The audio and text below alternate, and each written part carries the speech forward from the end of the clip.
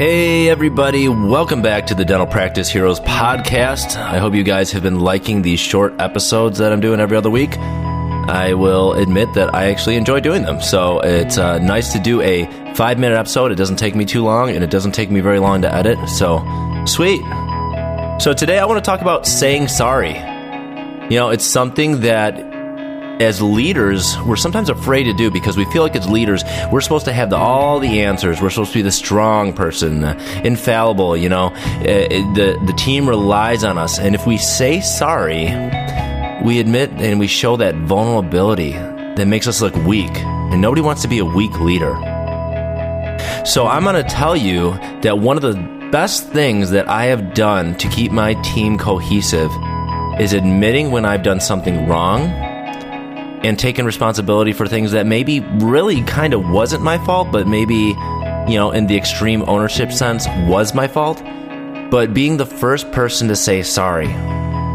So think about when you get in an argument with like your spouse, your girlfriend, boyfriend, husband, whatever, a good friend, it doesn't matter. You get in an argument with somebody that you have a relationship with. You might stew, you're pissed off, you know, you think about it and you just keep running over the head like, I can't believe what an idiot that guy is, you know, he's so wrong, you know. And then we get into this stonewalling thing. You know, we stonewall because we don't want to say sorry because we know we're right.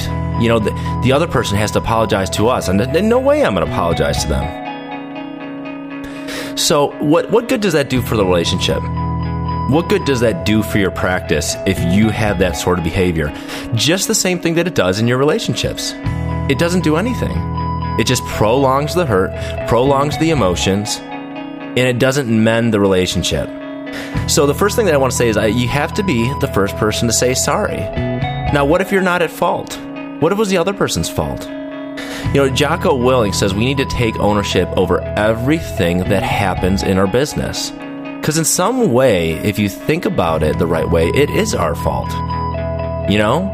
And I think about the times where I've had to say sorry. It's usually, you know, and I do this a lot. I have to apologize a lot because we'll run really behind, or I'll have a bad extraction, and I'm just going, suction, come on, suction. And I start to get snippy with the assistants, or if a hygienist asks me for a check in the middle of it. In my brain, I am literally thinking, if only the fucking assistant could suction it so I could see it, I could get it out. But this is how our mind gets when we're emotionally charged. So when we're emotionally charged, we might say something. We might say something that's not the nicest thing to somebody. And I think it's important that you realize that and you apologize to that person. Because it makes you real. It makes you human. Think about these people on Facebook. I know all of us has a Facebook friend that has the most gorgeous, beautiful life. They have a gorgeous family, and they go on all these vacations. They're always smiling, and they got this perfect life. How much do we relate to those people? It's hard to relate to them because you're just like, they're not real. They're not human. So as a strong leader who's infallible, who has all the answers and never makes a mistake, that's not human or real either. So if you want to be relatable, you need to be authentic, you need to be genuine, and you need to admit when you're wrong. So when you do this and you start saying sorry for things, then your team is going to feel safe around you. They're going to feel like you have their back.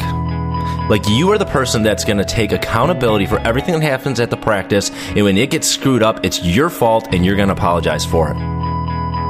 And who cares? I mean, honestly, you should deep down in your heart feel like it's your own fault, because if you don't and you apologize, it's not going to come off authentic. And people can sniff through bullshit. But never be afraid of that if you say sorry that you're going to be seen as a weak leader, because I think it makes you stronger. And like I said before, this is one of my strong suits, and you can ask my team. I apologize all the time. And sometimes it's via text when I get home and I realize I said, hey, I was kind of rude to that person.